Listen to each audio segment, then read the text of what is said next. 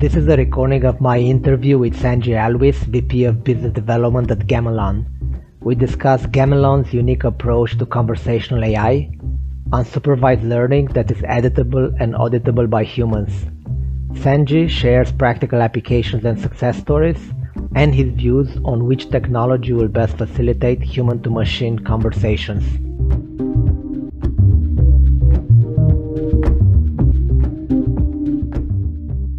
I'm talking to Sanjay Alvis, VP of Business Development at Gamelan. Gamelan developed a new approach to deep learning, bringing together human and machine learning for better performance. Gamelan has received a lot of interest and recognition in the past and is backed by an impressive list of AI researchers, VCs, and technologists. Sanjay, welcome. Please introduce yourself and Gamelan. Thanks, Chip, and thanks for the invitation. So, as you mentioned, I'm VP of Business Development at Gamelan. Gamelan is a machine learning company located in Boston, Massachusetts. We have deep roots to MIT, and our founder, Ben Vigoda, got his PhD from MIT, and many members of our research team have connections to the Cambridge kind of university research world. Gamelan specifically focuses on natural language. Sanjay, to start a bit broader, what do you think is the future of AI development and applications as far as the human-machine interaction is concerned? What is the role of humans and of the machine respectively? One way to think about it is to differentiate between something we call narrow AI and strong AI. Strong AI is really kind of the stuff of fiction, and it's general intelligence. These are machines that actually would exceed human intelligence. And it frankly doesn't exist. But where we do see huge amounts of investment, billions and billions of dollars going into startups, and certainly many tens of billions of dollars being spent by big enterprises, is this concept of narrow AI, in which computers can perform, activities that humans once performed. We see, use cases within marketing and sales and decision-making and translation, improving voice assistance on phones, getting deeper insight into customers. You reference the human, and at Gamelan, we feel like the human is actually critical to this. What we have observed in kind of the AI market is that, there's a lot of concern in agita about black box AI systems, where you have some rules programmed, the machine runs, and then humans are surprised at what the output is. All of a sudden there's bad outcomes, there's biases, there's unexpected preferences. So we actually feel that the interaction between a human and machine learning is critical, not only for driving value, but also to opening up the black box, making it transparent. And at Gamelan, we call this abstract supervision, which is quite literally, we have unsupervised learning that automates the process within machine learning, but we actually allow a data scientist or a business analyst or even someone in marketing to go in and have visibility into the model and edit the model and update the model. So you have that transparency. Now, moving on to Gamelan, what specific problems does Gamelan try to solve? We help customers with improving digital experience. And so we actually have a product called IdeaFlow that you can think of it as a conversational website. So what we've seen in the market is that there's lots of growth within the chatbot market. There tends to be kind of polar opposite extremes taken with approaches to chatbots. Sometimes you see these very, very basic bots on websites, and they don't really have true AI. They force you to choose, are you here to shop, or are you a returning customer, or are you here just to look around? And then from there, based on that answer, a sales agent will come and try to help the person kind of through live chat. And what we hear from clients and seen in the market is there are real scalability issues there. One is the availability of human beings to actually come on quickly and answer that questions. The other issue with scalability is just the human knowledge that each of these agents have, and some of them are better than others. Our product IdeaFlow actually ingests kind of in an automated, so there's automated ingestion of all the information on websites and product catalogs so that the conversational agent can actually ask the person, hi, how can we help you today? And the person may ask about a product, and then the Gamelan product can then serve a response back, and you can have a much more natural conversation, provide more information, better screen the prospect before a purchase on the site or before an agent actually would take over. Another way in which we work with clients is helping them improve insight into what customers are saying. So we work with customer experience and VOC teams to get better insight into feedback and reviews and surveys. And the fundamental differentiator there is that we're actually able to understand what people are saying at the phrase level. Enterprise customers are able then to better complement their existing ways of measuring net promoter scores and feedback with true insight into what individuals are saying. And as a result, feed that information back into product and marketing and improve funnel conversion, improve loyalty and advocacy after the purchase, decrease the manual effort with respect to getting insight, and also feed that critical product information back into product and R&D teams. Sanjay, can you share some success stories and, if possible, what benefits were achieved? We've been working for a couple of years with one of the biggest car companies in the world. So it's one of the top 3 automotive OEMs. This company was spending huge amounts of dollars on a lot of manual effort to try to understand social media, customer reviews, customer surveys. They were using kind of an unsupervised learning approach. So the output looks like a word cloud.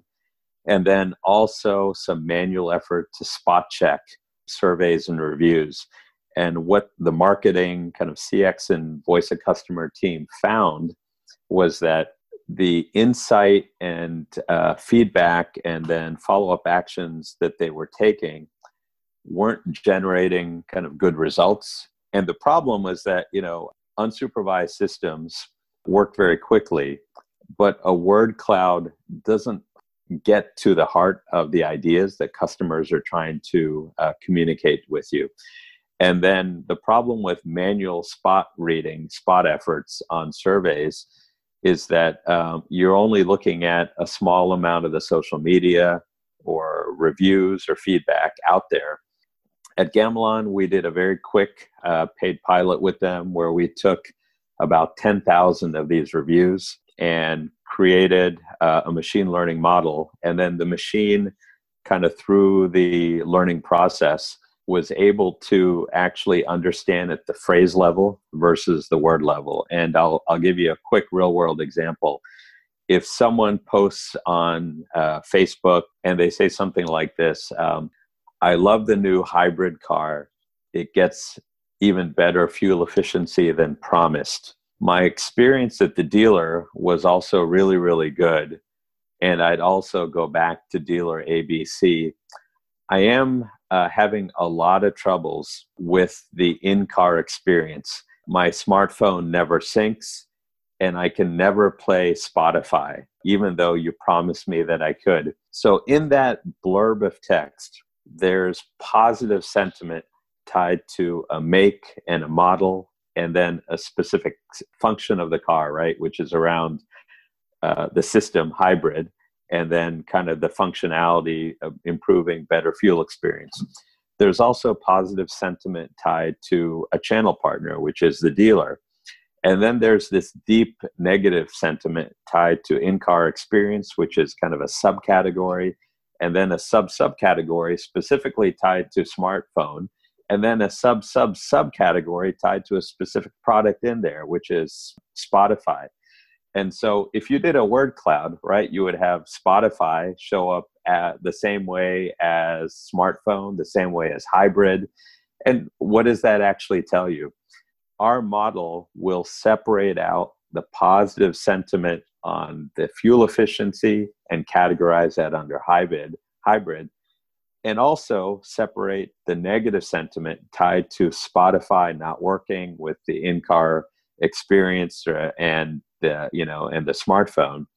And then these teams are actually able to not only communicate directly with their customers, but also feed it back into product or the channel partners or into marketing and sales. The companies have actually been able to improve customer experience, better correlate net promoter scores with what is actually happening well and not so well within the customer experience and those experiences within products, and then start to communicate in real time about these issues or good experiences that our customers are having. And they were also able to save a lot of time and manual effort. And so we had kind of an over 10x ROI compared to the old solutions that they had cobbled together. As we are now reaching the end, Sanjay, I have a final question. Sure. What do you think is the future of conversational AI in business? Very, very good question. We feel that in the future, more and more people should be able to have more and more natural conversations about more and more topics that they actually that they care about. And this is, at home with, something in their personal life, or interacting with small or large companies, with respect to customer support or purchase or awareness. And I think that what we've seen with respect to ML and AI so far, some of the challenges, is that there's issues around scale. Many AI technologies require data labeling to get started. There's always this challenge with markets are constantly expanding, and human beings are constantly being offered more and more things to buy. And the broadening of digital channels as a whole have kind of given license to people all over the world to ask for things or ask for information about more and more topics. But the constraint on that is that the core technologies that power a lot of conversational AI or voice assistants on phones, you're always having to label more and more data. The data changes, the products change. Individuals who are labeling may even, be labeling in different ways. So there's huge amounts of cost and effort and time related to trying to keep up and kind of label. You're also kind of not incorporating everything that individuals really, really want to talk about. What we've seen with some of the technologies out there is that the ability to keep up with all of the topics that people want to actually have conversations about hasn't scaled up and is starting to flatten out. One of the ways to solve this problem is to allow machines to learn without a dependency on data labeling. From a technology perspective, we actually use a probabilistic programming approach. And so fundamentally, it sees patterns of letters and makes a prediction of what the word is, and sees patterns of words and makes a prediction of what the phrase is. And so if you use technology that has a different approach and is scalable, isn't reliable on labeled data, and then also allows subject matter experts to have visibility into the model and help guide it and learn, all of a sudden you're able to answer and have conversations about more and more things, but you also start to make this scalable. Yeah, no, this was great. Sanjay, thank you very much for the time. Yeah, absolutely. Great to meet you. Thanks so much, Chip.